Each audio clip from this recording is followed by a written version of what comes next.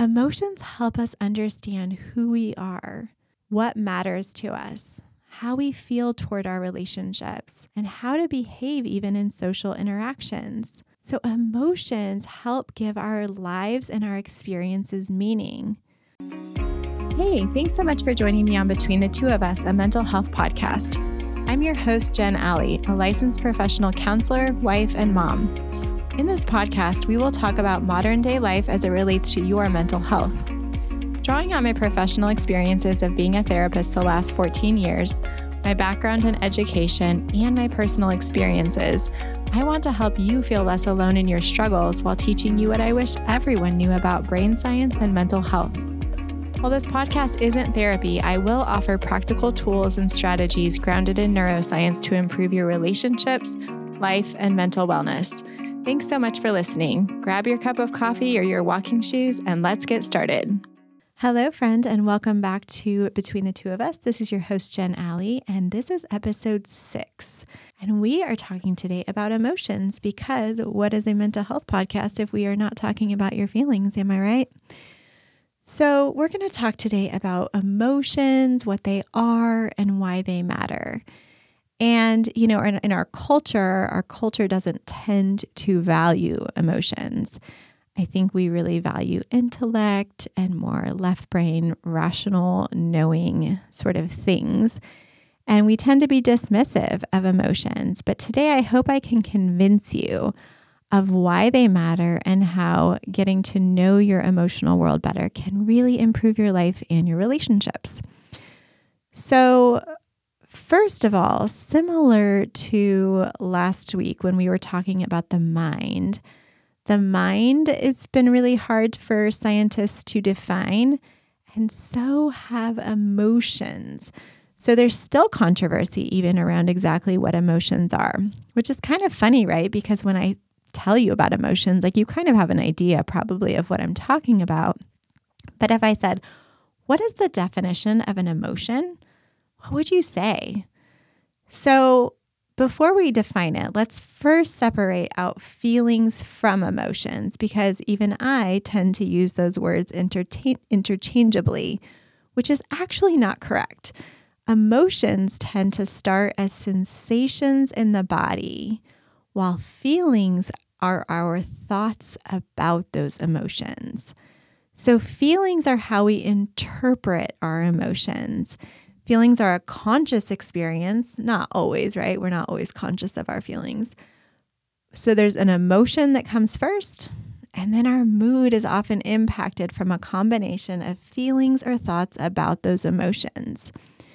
So the American Psychological Association defines emotions as conscious mental reactions subjectively experienced as strong feelings, usually directed toward a specific object and typically accompanied by physiological and behavioral changes in the body. Emotions essentially play a crucial role in our consciousness and awareness throughout our entire lives. So we're constantly taking in 80 to 90 million bits of data per second, and we are creating these meanings and knowings, and we're having these emotional reactions to it, which are then producing these feelings about our world. And then that just helps us to decide how we're going to behave next. So it makes sense that being in touch with the emotions is important so that we are the driver versus our emotions being the driver, because they are kind of driving whatever is going to happen next. And so if you tuned in last week to episode 5, we talked a lot about awareness and being able to watch our own minds. And if you haven't listened to that, I highly suggest it, because that is helping us, right, to slow this process down, to get really curious about the emotions and to be able to create a pause so that we're not just reacting. So much of our behavior is driven by emotions, even if we're not aware of it. And basic emotions help us to quickly respond to the situation at hand, and then motivate our brains and bodies to perceive, think, and act accordingly.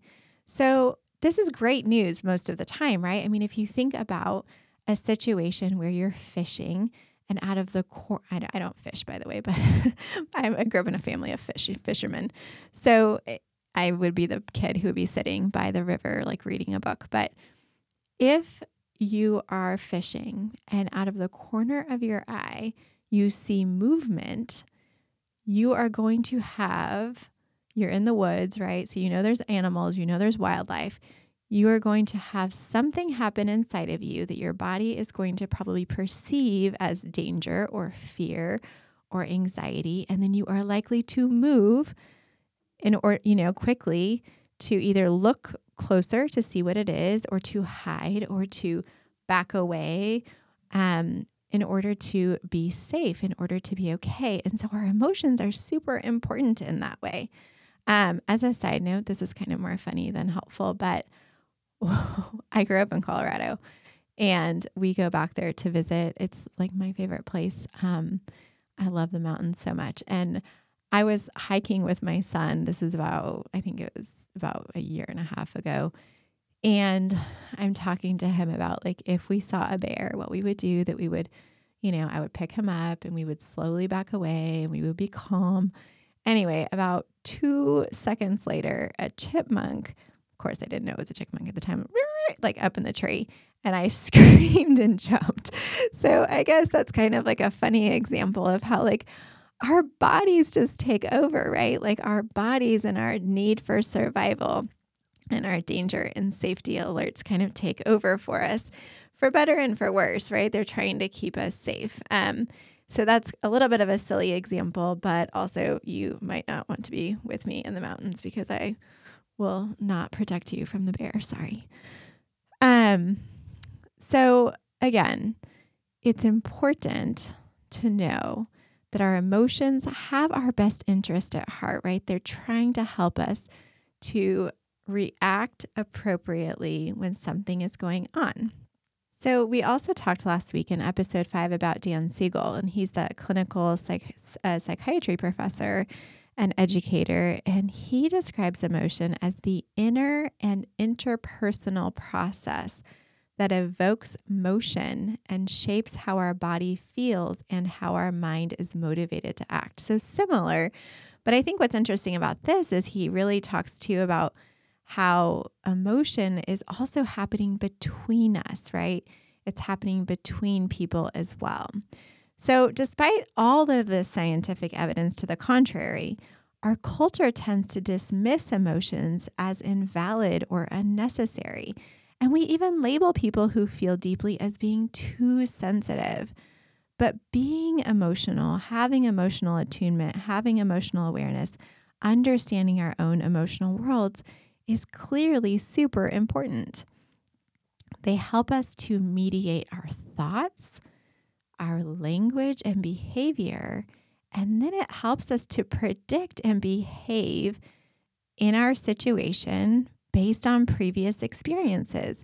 So it's bringing up historical data that's relevant to this moment of whatever's happening, and then we're going to have an emotional response to it, and then that will elicit a feeling and a behavior. So let's talk a little bit about some of the basic or primary emotions. These are things like sadness, joy, fear, anger, disgust, surprise. These are considered innate. We are born with them, and they are associated with specific facial expressions. So another little funny story is my daughter Larkin, when she was born, the very first day she was born, I kissed her on the face and she made this like this total look of disgust. And to this day, she's 10 years old now, she does not like kisses on her face. Little did we know she had some sensory stuff, and there's something about maybe like the moistness or something that she like does not like that sensation. And so just kind of interesting, right? Something she was born with. So we're born with a lot of specific emotions that are primary and that, are innate within us. Now, the intensity of our emotions might vary based on our culture, but they're interpreted and reproduced similarly across different cultures. So different cultures all experience these same primary emotions, and they're mostly expressed in similar ways. There was an article from the Association for Psychological Sciences that referenced research done at Stanford that shows that most people, despite their culture, want to feel more positive than negative. But what's interesting is that the emotions that cause a positive experience may vary from culture to culture.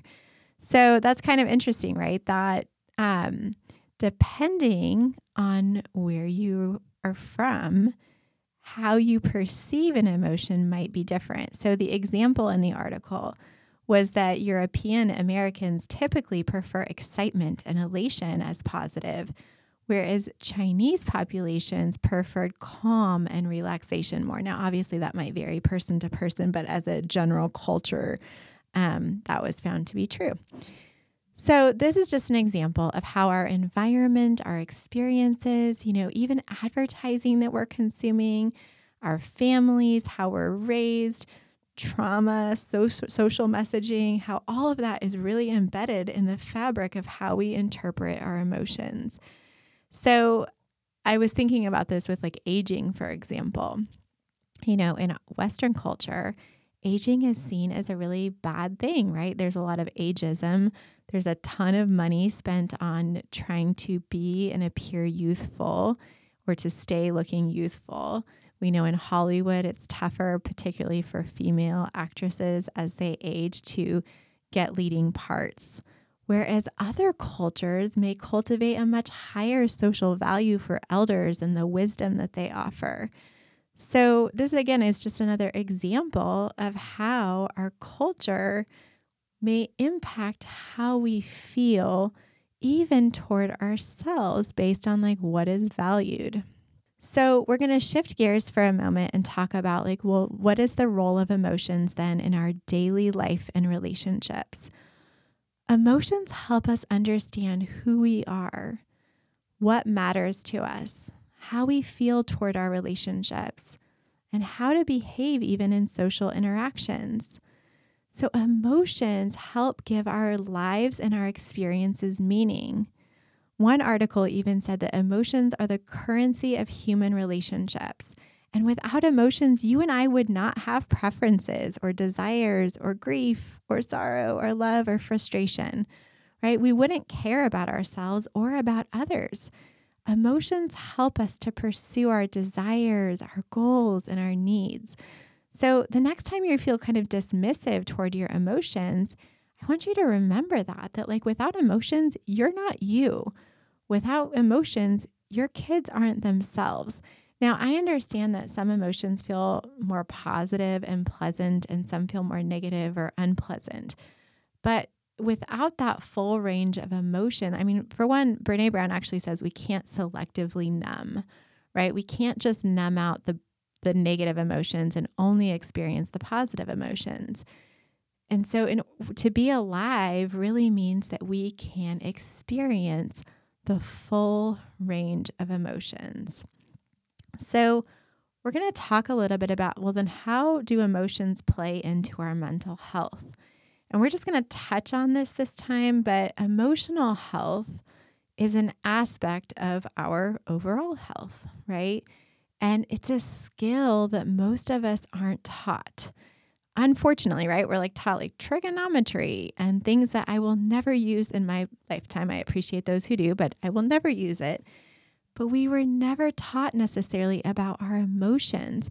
I do think there's a little bit more emotional literacy going into school programs today, but definitely probably not enough compared to emotions impact every part of our life, right? They impact every second really of our life, whether we're aware of it or not. And so emotional health means that you are aware of your feelings and that you can work through them. It's about being able to regulate your emotions and the ability to be aware of what you need in terms of support or self-soothing.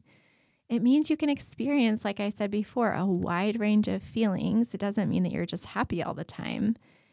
And it's correlated with being able to cope with the inevitable struggles and challenges of being human. And that when things happen, you can recover. And of course, it contributes positively to relational health because you can communicate your feelings and needs to those in your life. Now, I do want to say, of course, our mental and emotional health is on a continuum and it's dynamic, right? Like we're going to have ups and downs. We're going to have good days and bad days. We do know, though, that our emotional health is connected to our physical health because high levels of stress and negative emotions can develop other health issues. So again, being able to be in touch with our emotions is a huge part of this.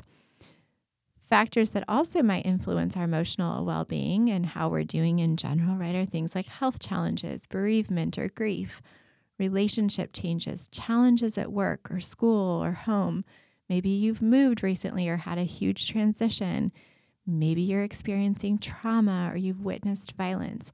So all of these different things, in addition to others, maybe like you're, experiencing a financial crisis or even like we just had a global pandemic, right? So there are a lot of things that are going to impact our emotional health.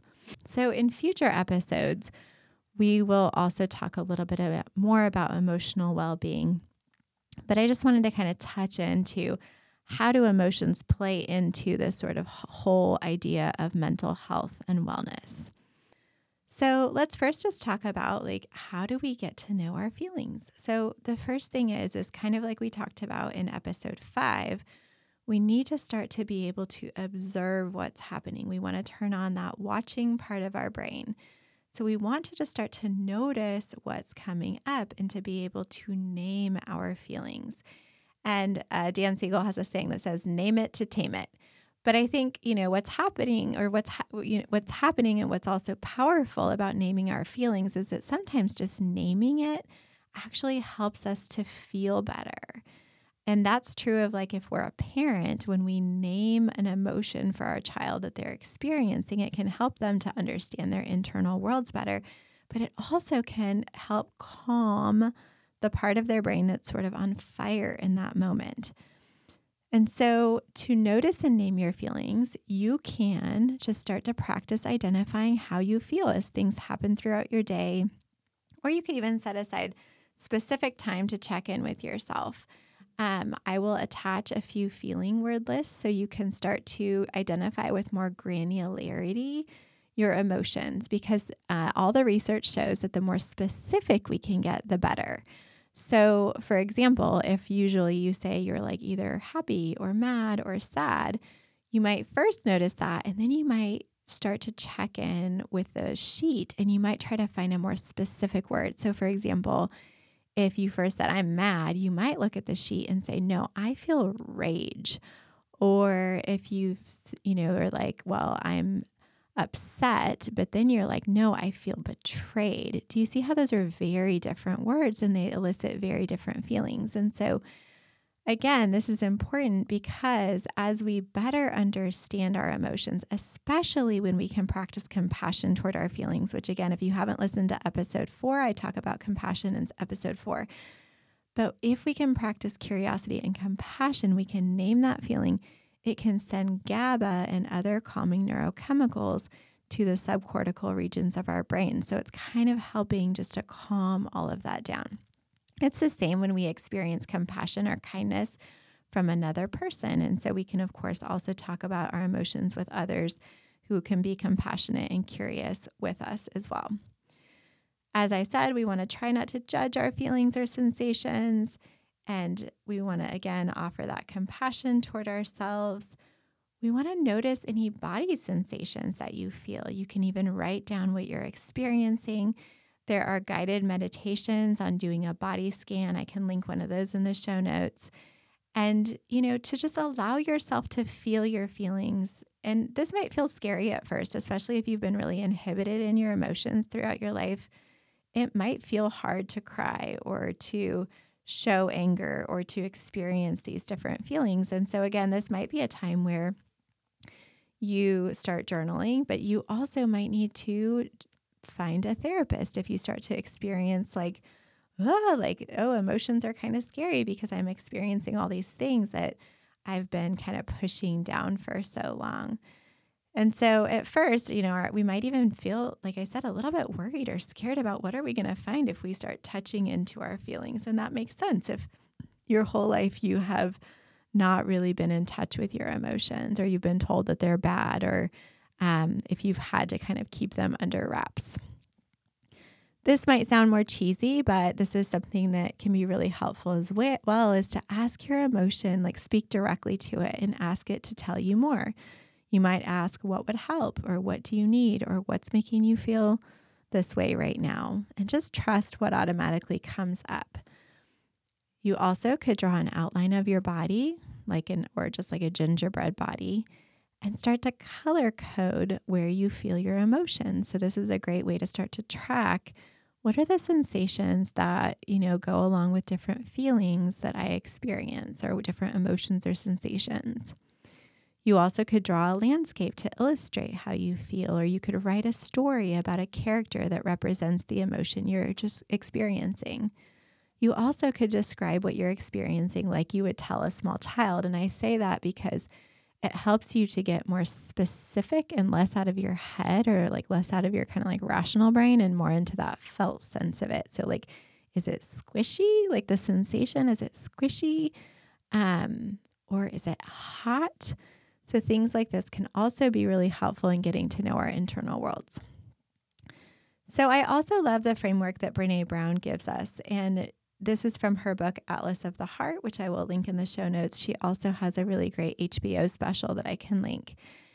And what she talks about is that human emotions and experiences are layers of biology, biography, behavior, and backstory.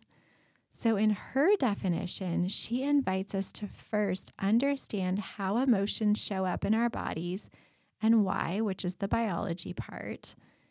Then to get curious about how our families, communities, different contexts have shaped our beliefs about the connection between our feelings. So similar to what we talked to before, so our biography. Then to examine, what are our go-to behaviors? So for example, when I am feeling angry or rage, or when I feel hurt or betrayed, what are our go-to behaviors? And I would even expand on that to say, sometimes behavior is also like in the form of like a thought.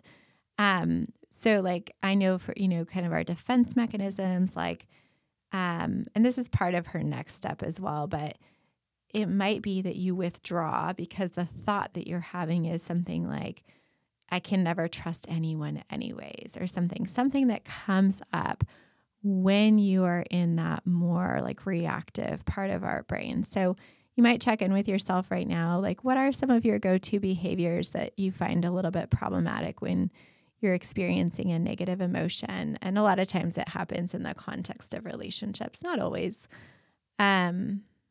Or, actually, now that I'm thinking about that, I think sometimes like different protective parts of us like might even, imagine our lives being better if we weren't here, or something like that. So that might be another one, is that like if we experience intense shame or rejection, we might have, kind of existential thoughts, or even thoughts of like, suicidal ideation. And I don't say that like lightly, but I think sometimes there's just these protective parts that come up.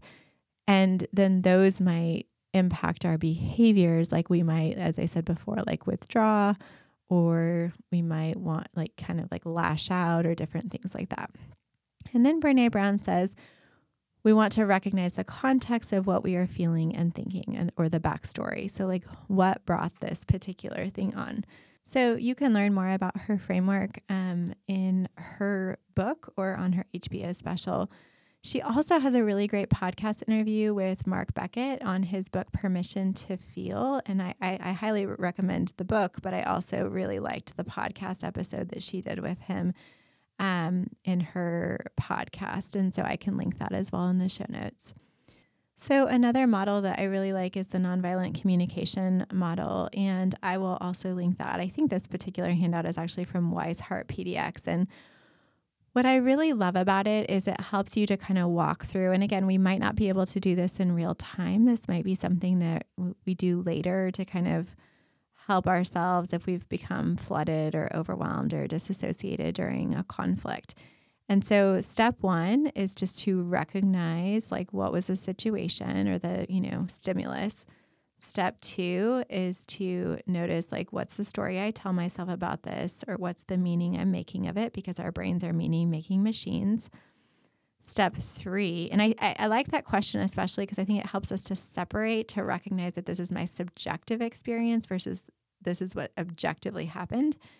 Step 3 is, what are the emotions that I'm having about this?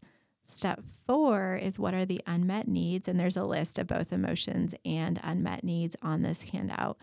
And then step 5 is, what is my request? And so at a different time, I'll like walk through that in a little bit more detail, but I love that. And again, I'll link it as well, but I love that framework because it helps us to really slow down the process. Like if we had a really big emotional reaction to something, to maybe really get clear on like what brought on our reaction, and then to also get clear on like, what are we needing? Do we have a request from somebody else, or was there some sort of unmet need that we can communicate? So while these practices and getting to know our internal worlds might feel uncomfortable, there is a high cost of not feeling or not processing our emotions, because they tend to grow and they come out in negative ways a lot of times, and they develop into behaviors or reactions that can be problematic, or they can develop into depression or anxiety or increased levels of stress and cortisol. They can also manifest in like relational issues and problems. So I really highly recommend that if you are not in touch with your emotions, that you start to learn about your internal emotional world, because as we learn to be with our emotions, to be with ourselves in our emotions and in our difficult feelings, it is so helpful to us. It's so helpful to our systems. It helps us to be with other people and their emotions. And so it's very, it helps us to build connection. It helps us to have more compassion and also more empathy. And again, as I mentioned last episode, it helps our kids too, because as we work on ourselves, that trickles down. And, again, this is a practice, right? Like none of us have this down to a science. We all have to work on this because sometimes things touch us in different ways, and they, that we find them upsetting. So it's never like we're going to be immune to having a reaction or, but the more that we, become more comfortable with emotions, like as a side note, I think something that's hard is like if certain emotions weren't tolerated for you as a kid, it can be really hard to tolerate those in our kids. But part of our work as the adult is to be able to create kind of a container where we can help our child to regulate and deal with their emotions. But step 1 is learning how to help ourselves in our own emotional experience so we can stay grounded, so we can stay centered, or so when we have some sort of rupture that we can repair and we can kind of work toward that. I'll also link a couple of people that I follow on socials who are really great in terms of parenting, just from like, more of the more new research around emotions and helping ourselves as we're helping our kids. And so I love following people who work with kids because I need that help too. So go ahead right now and just take a moment, check in with yourself now that we're at the end of the episode. And I just want you to check in with like, what emotions are you comfortable with experiencing? And what emotions are you not comfortable with experiencing? And we're not like judging this. We're just like noticing, right? Like what emotions are hard for me to like experience, or like, do I want to try to numb out from or like shy away from? And I just want to, again, like normalize it. Like it makes so much sense, right? We live in a culture where even as kids, we teach kids like stop crying, put on a smiley face. So we actually teach our kids not to trust their emotions or to trust their feelings or to override them. And that makes it really hard as adults to have emotional awareness, because we've been taught that like emotions aren't trustworthy. So we want to let our kids have their feelings, but we also want to allow ourselves to have our feelings. Next, if it feels important to you, I would love for you to kind of start to develop a practice for how am I going to check in with myself about my emotions. So, for example, I have referenced this before, but when I take time, and I don't do it every day, but I really benefit from taking time to check in with myself in the morning. On the days that I do that, I, kind of check in with my emotions and, kind of like what it may be, like any like kind of spiritual or like motivational kind of reading that I want to do. Also just on what I'm grateful for. And so I actually have a tracker that I can send you.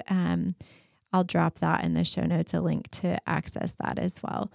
But essentially, I want you to try to think about like, what is a practice that I could do to start to check in with my own emotions? And so like right now, again, I know we've done this before today, but I want you just to take a moment. If you can close your eyes safely with whatever you're doing right now, I want you to just go inside. And once again, I want you just to check in and see if there's an emotion or a feeling that's coming up. And I also want you to just imagine yourself being grateful for you to take this time that you've taken with me today to learn more about your emotional wellness, to learn more about your emotions. And I want you just to see, so how am I going to incorporate what I learned today? What am I taking away from there? Maybe it's just one little nugget. That's fine. Whatever it is, I want you just to take that one thing with you. So I so appreciate you tuning in today. I really appreciate all the support as we've gotten this podcast off the ground. I still am learning a lot. And I appreciate you bearing with me as I figure this all out and improve as we go. You can follow me at jenalley.com, and I'm also mostly on Instagram at jen.alley.therapist. If you want to email me something that you would love to hear about on the podcast, it's jen.alley.therapist@gmail.com. So please be sure to share this episode with a friend, and also be sure to subscribe so you don't miss an episode. Thanks so much for tuning in. I'll look forward to seeing you back here next week.